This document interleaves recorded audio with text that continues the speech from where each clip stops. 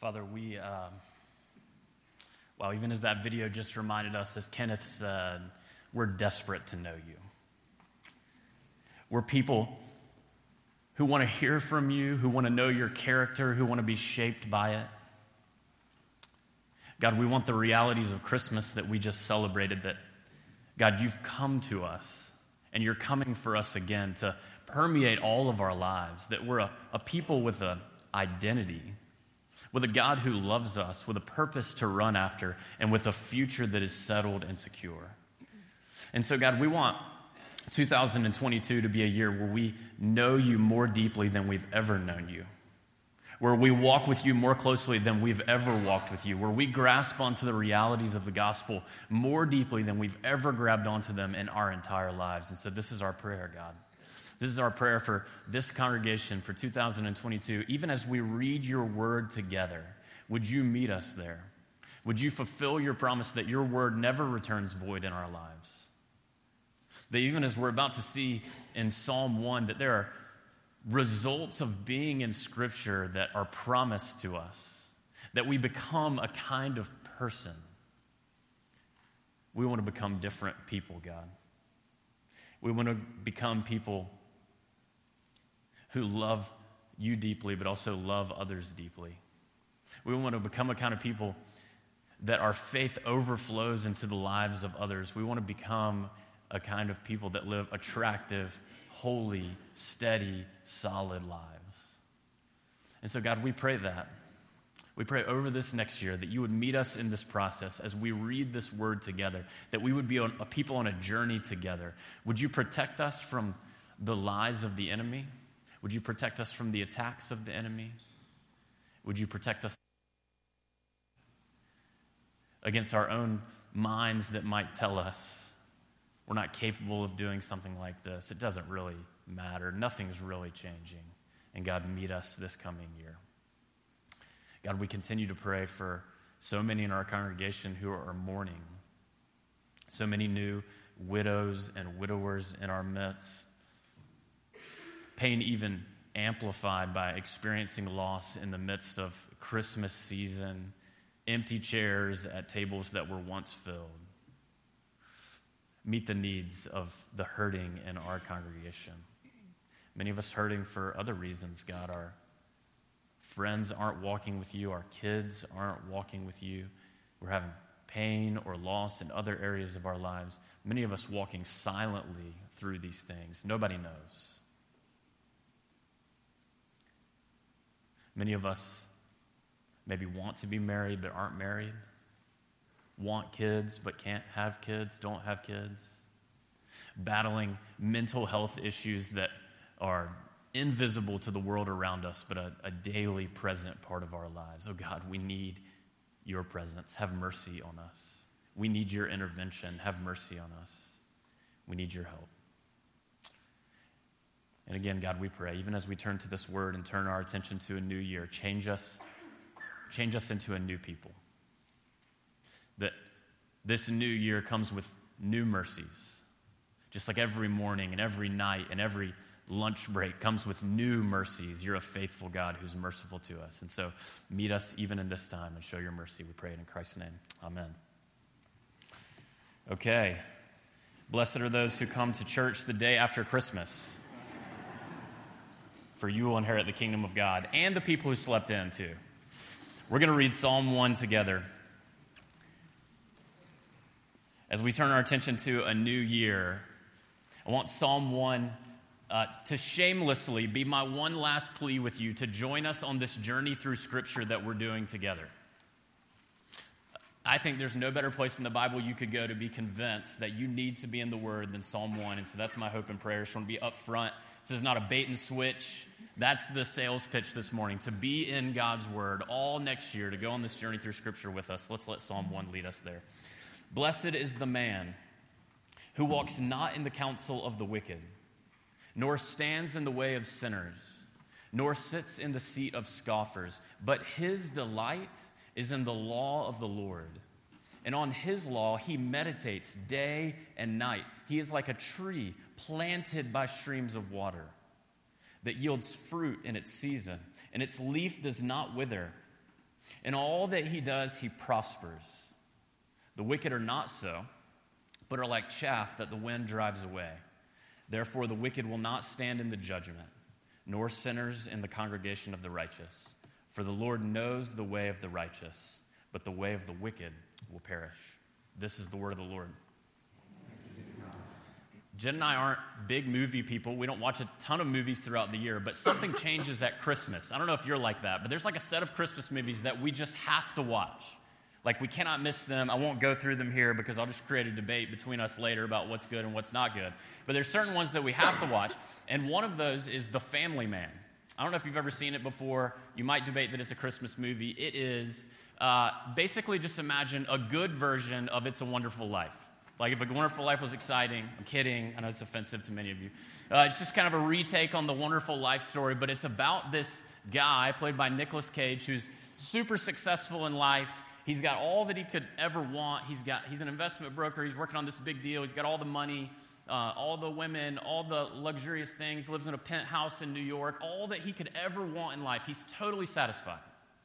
And then he meets this man in a convenience store on the way home from work on Christmas Eve. This is why it's a Christmas movie. He meets this man, and this man says, hey, I'm going to give you a glimpse.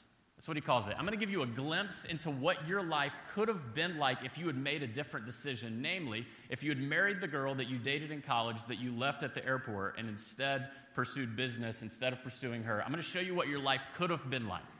So you can imagine the scene. He wakes up on Christmas morning. He goes from penthouse to New Jersey suburb. He wakes up with 2 kids in the bed, a dog slobbering on him, a wife that he doesn't know, past girlfriend. And it's like, boom, just new life all of a sudden like that.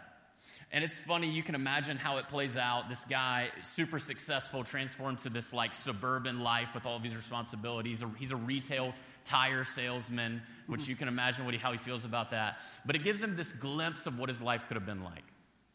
And as you could probably guess, by the end, once he's tasted it, it's all he wants. This life that he could have had, he can never not go back to it. And so, but he comes out of the glimpse, he goes back to the life he had, and he does everything he can to make the glimpse become a reality. This is what Psalm 1 does for us.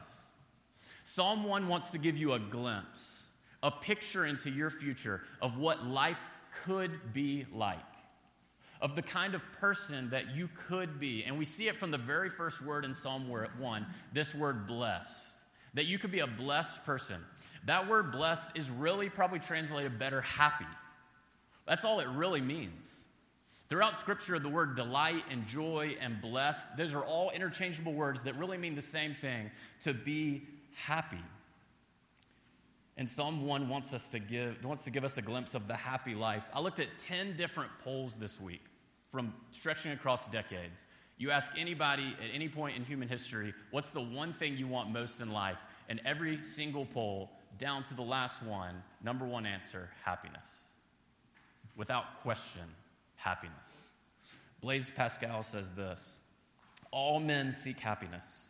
This is without exception. Whatever different means they employ, they all tend to this end. The cause of some going to war and of others avoiding it is the same desire of both, attended with different views.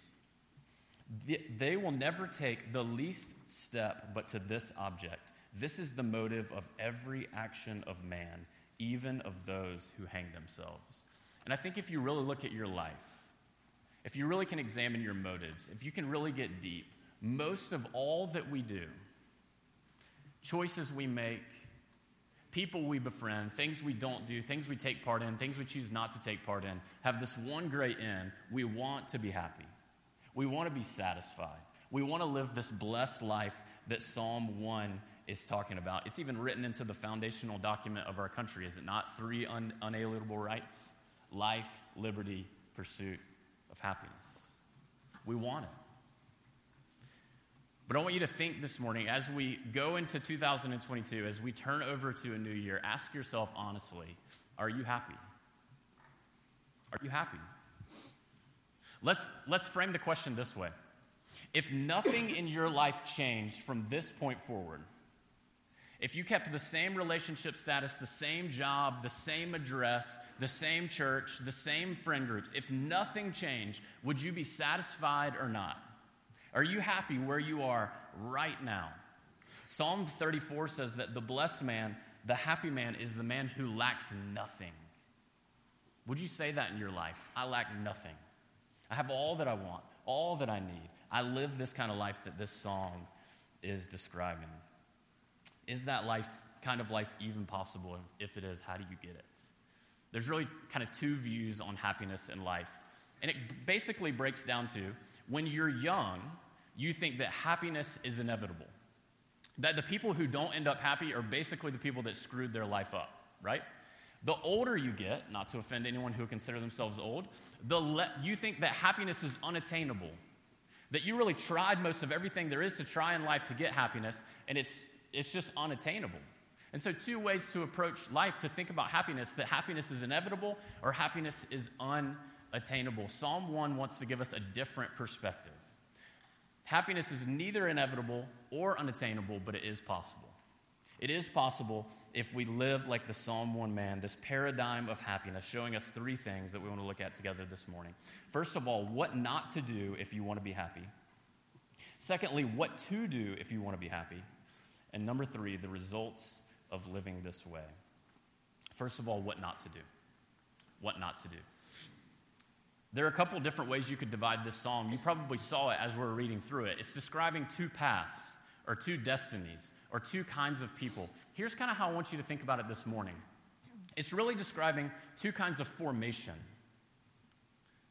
It's really describing formation into a happy person or deformation into a miserable person. That's really the kind of 2 people that Psalm 1 is describing for us. Look back at verse 1, and let me show you what I mean. It says, first of all, what not to do. Blessed is the man who walks not in the counsel of the wicked, nor stands in the way of sinners, nor sits in the seat of scoffers. I want you to see this is a progression. This is a person on a path. This is a person moving somewhere. The first thing we see is that this man isn't walking in the counsel of the wicked. This is a man who realizes everybody has an opinion. Everybody has advice on how you should live life, and they're not afraid to share it with you. Have you noticed that in your life? And he didn't even go through the global pandemic of 2020. Like he didn't even know. He didn't even have social media. And he knows everybody's got thoughts on where happiness comes from. Everybody's got advice. Everybody's pushing me in one direction or another. He realizes that he's always being formed, that he's always being counseled in life, that every TV show and every advertisement, every time he sits down to watch Netflix, every politician that he listens to, everybody's got a worldview. Everybody's got a perspective. Everybody's got advice. They've got counsel on what it means to have the happy life. He realizes that he lives in a world that's trying to form him into something. Do you realize that? That all of life is formation. We're always being formed into someone. He realizes that, and he doesn't stand in the counsel of the wicked. Secondly, he doesn't stand in the way of sinners. Stand in the way of sinners. So first he's not walking in the counsel of the wicked. Then he doesn't stop and stand in the way of sinners. You can see the progression. First he's walking, and then he stops and says, yeah, that sounds right. That's more than bad advice. That's taking in bad advice and going, okay, I'm going to now live my life this way. I'm going to now follow this path. I'm going to now pursue whatever these people are telling me to pursue. And then finally, he's no longer walking. He's no longer standing. He's now sitting with the scoffers. The path that he started to walk, the formation that he started on by the bad counsel that led to the way of sin, eventually led to him sitting with the scoffers. To sit with someone is to say, I belong here.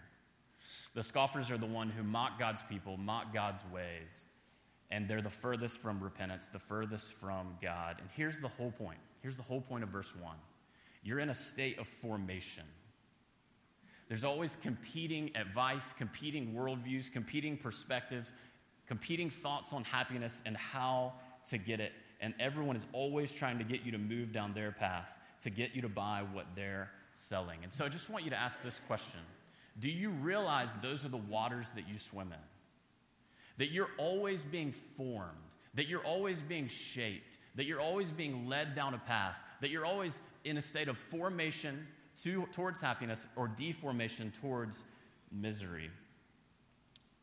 That all the time you're thinking, which influences your behaving, which ultimately dictates your belonging. Listen to Cornelius Plantinga. He says, sow a thought and reap a deed. Sow a deed, reap another deed. Sow some deeds, reap a habit. Sow some habits, reap a character. Sow a character, reap two thoughts. Then the thoughts we have pursue careers of their own. This is the idea. That as we're listening to this counsel and walking down this path and eventually get to the seat of mockers, that we're being formed into something. And the only question is, who or what are you allowing to influence that process? I don't know if you saw recently, the Wall Street Journal did a study on TikTok. If you don't know what TikTok is, you don't need to know, you're probably better off. Ignore this part of the sermon and just pray. But if you do know what TikTok is, or I'll give you a brief description. It's short videos, it's a social media app, short videos that people make, and it could be about anything. It could be about cooking, could be about golf, could be about how to garden, could be about anything. Tons of videos. And it curates your feed to figure out what it thinks you like. So anyways, the Wall Street Journal did this study, investigation of sorts into TikTok, and what they did was they created dozens of bots, which are fake accounts, to pretend to be teenagers, and to go onto TikTok, and they would give them specific instructions. They would say, here's the kind of teenager we want you to be, and what they were trying to figure out is the kind of videos that TikTok would show to the teenagers. We tracking so far, even if you didn't know what TikTok was 30 seconds ago? Good, okay. So what they found was that the TikTok algorithm was far more powerful than anybody had previously thought. It could figure out how long you lingered on a video. It could figure out how the hashtags that were in that video and curate the kind of videos that you were going to see next. And so here's what it found out. It told one teenager, hey, you had a bad day at school today or whatever. You're feeling a little down. So this is a bot, by the way, not a real teenager. The teenage bot found a video that was about a breakup because it had hashtag sad in the comments, right? So it was like this person, him and his girlfriend broke up. It's just him driving down the road, just a song playing. It's very sad. Kind of liked that. He lingered on it, watched it. So the algorithm started to figure out, he likes videos that are sad. So it started to give more videos that were sad, more videos about breakups. That hashtag sad eventually led this account to videos about depression. So he would watch people talking about their struggles with depression and what they thought you should do and what all this kind of thing. Eventually it led the account to videos about how to commit suicide if you felt like committing suicide. Different ways you could do it. Different means you could do it, how to get away with it, how to hide it from people. This is a very extreme example, right? But it's a picture of the fact that we are being led down a path, that we are being moved somewhere, that we are being formed into something.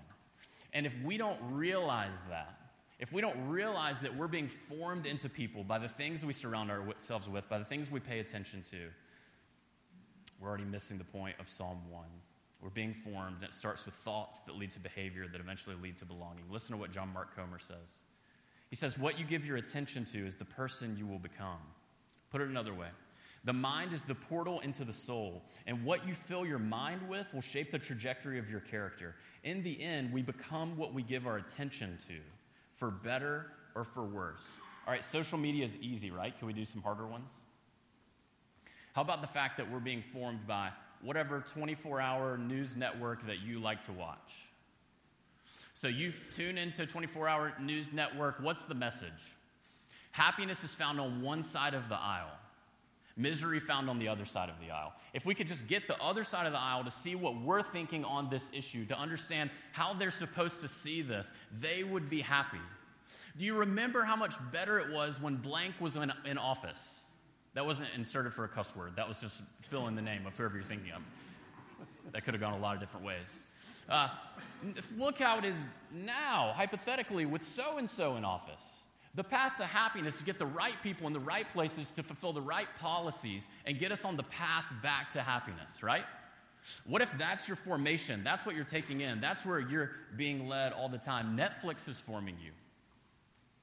Netflix is always telling you subconsciously the way to happiness is just to check out.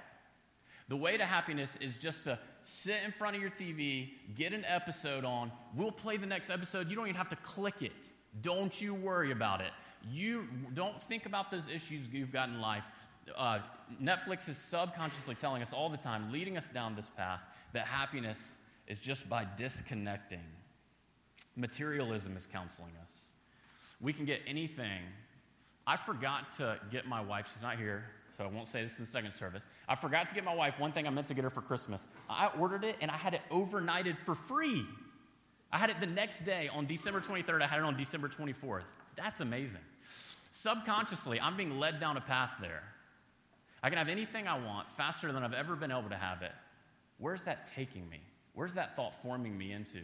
It forms you into this kind of person. Just get the next thing, then you'll be satisfied. Just get the next thing, then you'll be happy. The bigger house, the better car, whatever it is.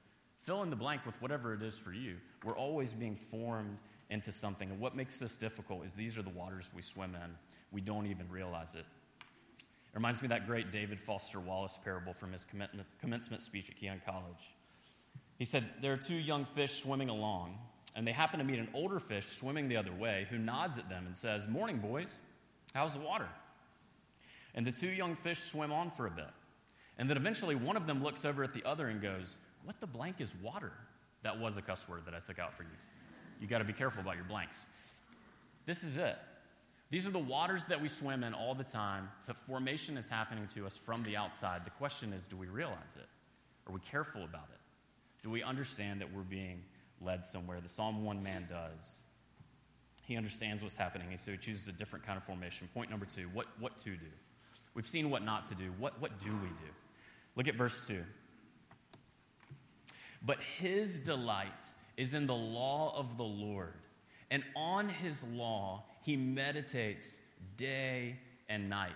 This is so interesting. All of verse 1 was saying, don't associate with people who give bad advice. Don't stand with the sinners. Don't sit with the mockers. And so you might expect it to say, here's what you do. Listen to people who give wise counsel. Sit with people who are on the good path. Stand with people who are doing righteous things. But what it says, the opposite of all those things, the opposite of that kind of formation, the kind of formation that you want is to delight in the law of the Lord.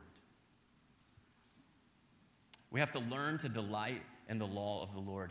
This kind of flies in the face of what we think typically, because here's what we typically think about happiness.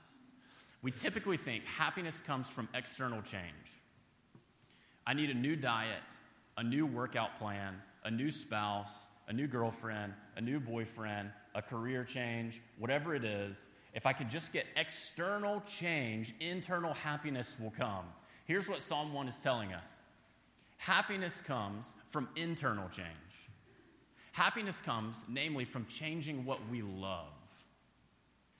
We have to learn to delight in the law of the Lord. This word law is just another word for instruction. It's talking about all of God's word, not just his laws, but all of God's word, not just the 10 Commandments or something like that, but all that God has said. If we want to have a blessed life, we have to learn to love every word that comes from his mouth, because we're ultimately formed by what we love. This goes even deeper than what we said earlier about your thoughts lead to your actions, lead to your destiny. It starts actually with what you love. Because what you love, you'll think about. I was thinking this week about when I first started dating Jen. When we first started falling in love, more than when we first started dating, when we first started falling in love, I never had to wake up and go, all right, what amount of my day do I want to dedicate to thinking about Jen today? A couple hours, probably appropriate, right? I never had to think, do I feel like calling her today? I never had to think, okay, when's the last time I did a date? Do I have to do a date? No, I was thinking instead, I did a date yesterday. Is tomorrow too soon? Like, these things are happening naturally because I'm delighting in her. I'm loving her. I'm learning her. And that delight leads to action naturally.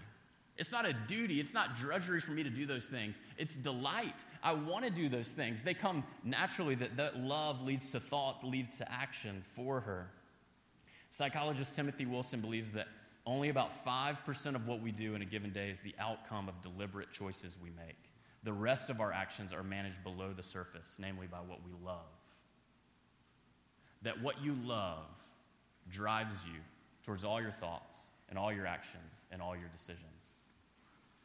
Psalm 1's telling us the exact same thing. It was there long before psychologist Timothy Wilson. The blessed man delights in the law of the Lord. That's where it starts for him. So maybe you're sitting here, you're thinking, it's great. I know we're about to do this journey through Scripture thing. I'm supposed to love God's word. I'm supposed to read God's word. Can we just be honest? I don't. It is duty. It is drudgery. It's not delight. What am I supposed to do then? The Bible has an answer, very thankfully. 2 things we can do. If Bible reading for you is mostly duty, very little delight, what do? First of all, we pray for new taste buds. Pray for new taste buds. It was exactly this day, a year ago, that I got COVID. Yesterday. We're seeing our Christmas dinner, and I won't tell you who, but we got COVID from someone. The whole family got it. And I'll never forget, the first way I realized that I got COVID was on New Year's Eve. I made a pot of coffee. I make lots of pots of coffee. I love coffee. If you know me, you know that. And so I made a pot of coffee on Christmas Eve, and it tasted horrible, like burnt rubber, basically. The bottom of the gas station coffee pot, if you have to get a gas station, you know what I'm talking about? Times like 10. It's awful. That lasted for a month, that coffee tasted like that, which is suffering for someone who loves coffee. But you know what I didn't do? I didn't just keep drinking coffee even though it tasted bad. I stopped. Because it turns out your taste buds are extremely important for things that you enjoy, for things that you want to do. So here's what we see in Scripture. If we don't have the taste buds, if we're not desiring Scripture, we're not going to go there. We're just not. There's only so much willpower we have. There's only so much duty keeping we can do, and so we pray. We beg God for new taste buds. Look at Psalm 119.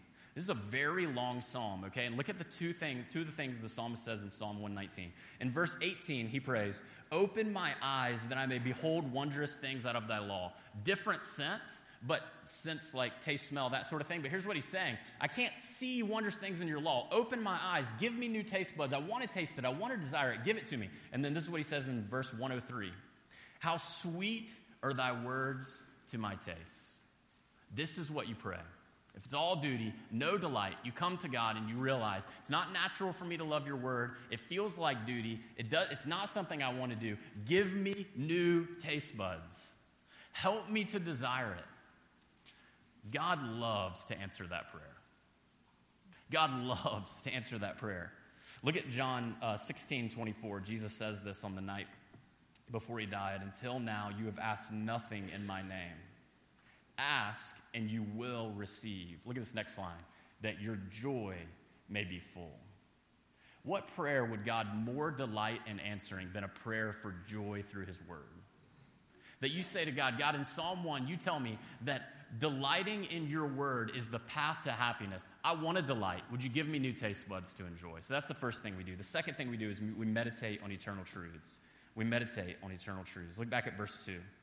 His delight is in the law of the Lord, and on his law he meditates day and night. The happy man is the man who loves the word of God so much that he just can't stop thinking about it. It just comes to his mind all the time, day and night. And so what we realize is that if we want to delight in God's word, we have to meditate on it until abstract truths become fundamental realities. Meditate on it until what's abstract about God and the gospel becomes fundamental and true and concrete to you. I don't know what you think about when you think about meditation. I had my senior year of college. I had 1 hour left that I needed to graduate, along with a few other things. But I needed to fill it with 1 hour of something. And they offered a class at Clemson called Meditation and Relaxation that was 1 hour long. Here's what we did every class period. We'd show up at random places, a ballroom on campus, the botanical gardens, the middle of the football field, random places. And every single time she would tell us, lay down and play some music and light candles or whatever we would do. And she would always say, empty your mind of all your problems, right? I didn't learn a lot from this class, in case this is college. My parents paid for that. Okay, so anyways, empty your mind of everything that's there. Christian meditation is exactly the opposite. Here's what Christian meditation is. Christian meditation says, fill your mind with eternal truths that have eternal value and think on it over and over and over again until the abstract becomes reality. I've heard it described like a cow. I don't know if you know about cows' digestive patterns. I don't really know much, but this is what I've read. Apparently, cows chew some grass, go to sleep, and throw it back up in their mouths, chew it again, get some more nutrients, swallow it, go to sleep, spit it back up, chew it again. You're like, it's too close to Christmas for an example like this. This is meditation, becoming like a cow. That we learn. We read something in God's word, and we bring it into our minds again, and chew, chew, chew. Take every last ounce of it that we can. Delight every last bit of it that we can, every nutrient that we can get from it. And so we become like a cow. Listen to the psalmist in Psalm 39. He says, "My heart grew hot within me. While I meditated, the fire burned. Then I spoke with my tongue." Here's the point of meditation. Think yourself hot. We said that desire leads to meditation. The opposite also works. Meditation will increase your desire. So here's one thing you can do. We're going to be reading 4 chapters a day if you're doing the full plan or thereabout. That's a lot of scripture to take in. My suggestion to you would be get a note card every day or open the note app on your phone and write down one verse. Just one verse from that day. And when you have a free minute that day, when you're driving, I'm advocating for texting and driving in this one circumstance, pull it back up, read it again, chew on it again, and see if that meditation doesn't lead to delight for you.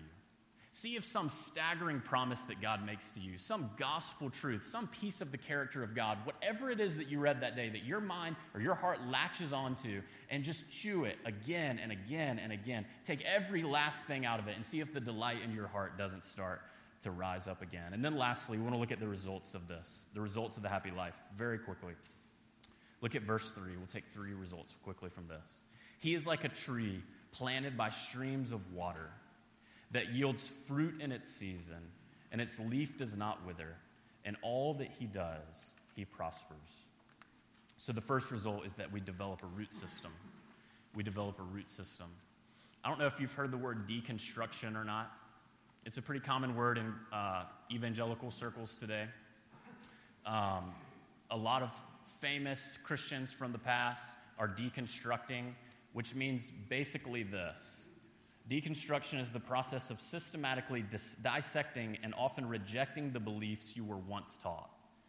So basically, you have this faith, you deconstruct it down. Sometimes it's just gone and you're now an atheist. Sometimes you build it back up, but it hardly ever looks like what it once was. I read this great article from Professor Brad East this week. You can Google Brad East, professor of theology at Abilene Christian University, and he talks about this idea of his students coming into his classroom marked by a world of deconstruction. I want to read this to you. This is what he says he does. "I build, which is to say I construct or reconstruct. It's all foundations, floor plans, building permits, fashioning of pillars in my classroom. We don't tear down an inch, not if I can help it. The reason is simple. My students don't have anything to deconstruct. Deconstruction implies the demolition of a building, but for the most part, my students don't walk into classes with mental palaces furnished with gold, granite, and crystal. All too often, their faith is a house of cards.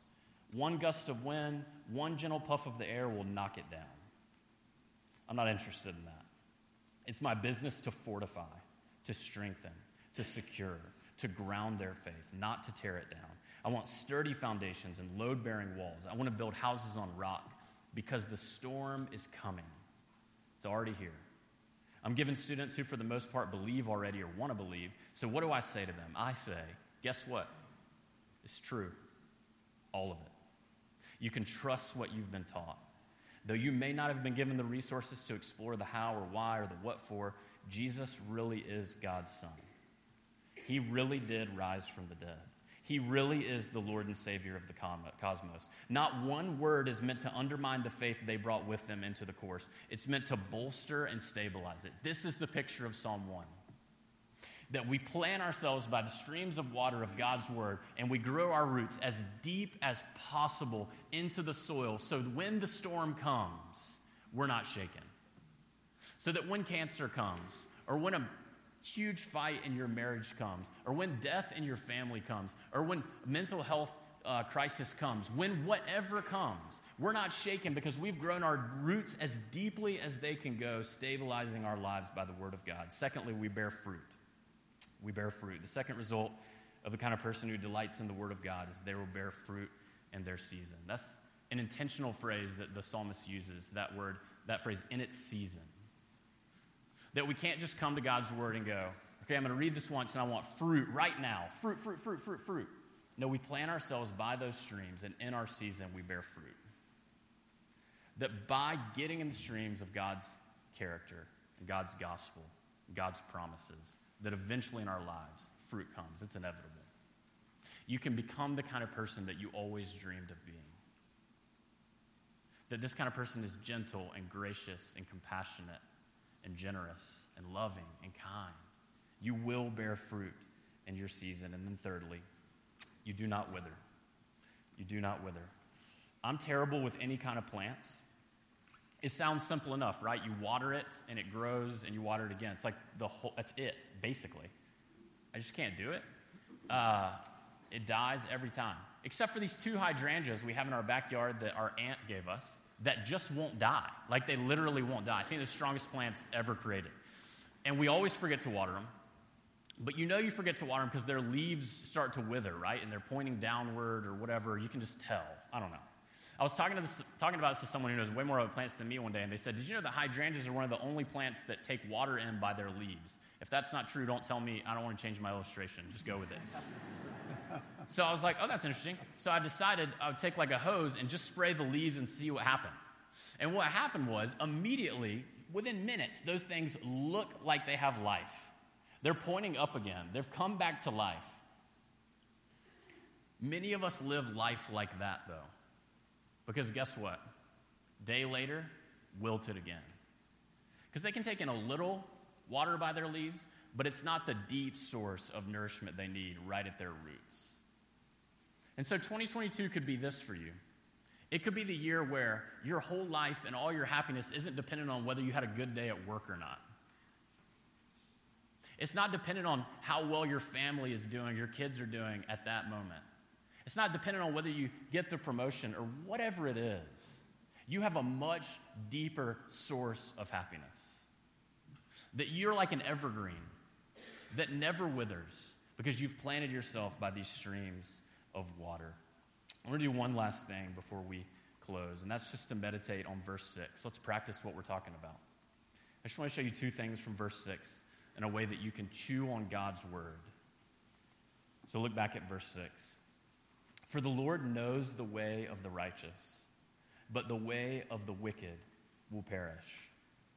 First thing, notice that it says, the Lord knows the way of the righteous, not the righteous know the way of the Lord. Here's the great hope of the gospel. Not that you figure it all out and you get to God, but that God comes and he knows you. This is what we just celebrated at Christmas, right? Not that you figured out a way to make it up the mountaintop to find God, but that God came and he found you. The Lord knows the way of the righteous, not the righteous figured out the way of the Lord. And then secondly, this word know in this passage is the word yada. It's a Hebrew word. It means like experiential knowledge. It's used a lot for romantic relationships. So-and-so knew his wife. That's this deep, personal, intimate knowing. Here's what it's saying. God knows you deeper than anybody knows you. He knows things about you that nobody knows about you, that you don't even really maybe even know about yourself, which means he knows the depths of wickedness in you. He knows the depths of sin in you. And when everyone else would run when they knew that, he stays. That, as Tim Keller says, to be loved but not known is comforting but superficial. To be known and not loved is our greatest fear. But to be fully known and truly loved is what it's like to be loved by God. And so you take something like that and you chew it and you digest it. Bring it back up again until you believe it, until that abstract truth becomes foundational reality in your life. Let's pray together.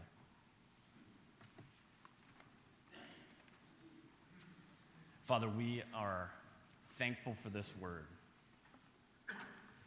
That Psalm 1 gives us this picture of what life could be like for us.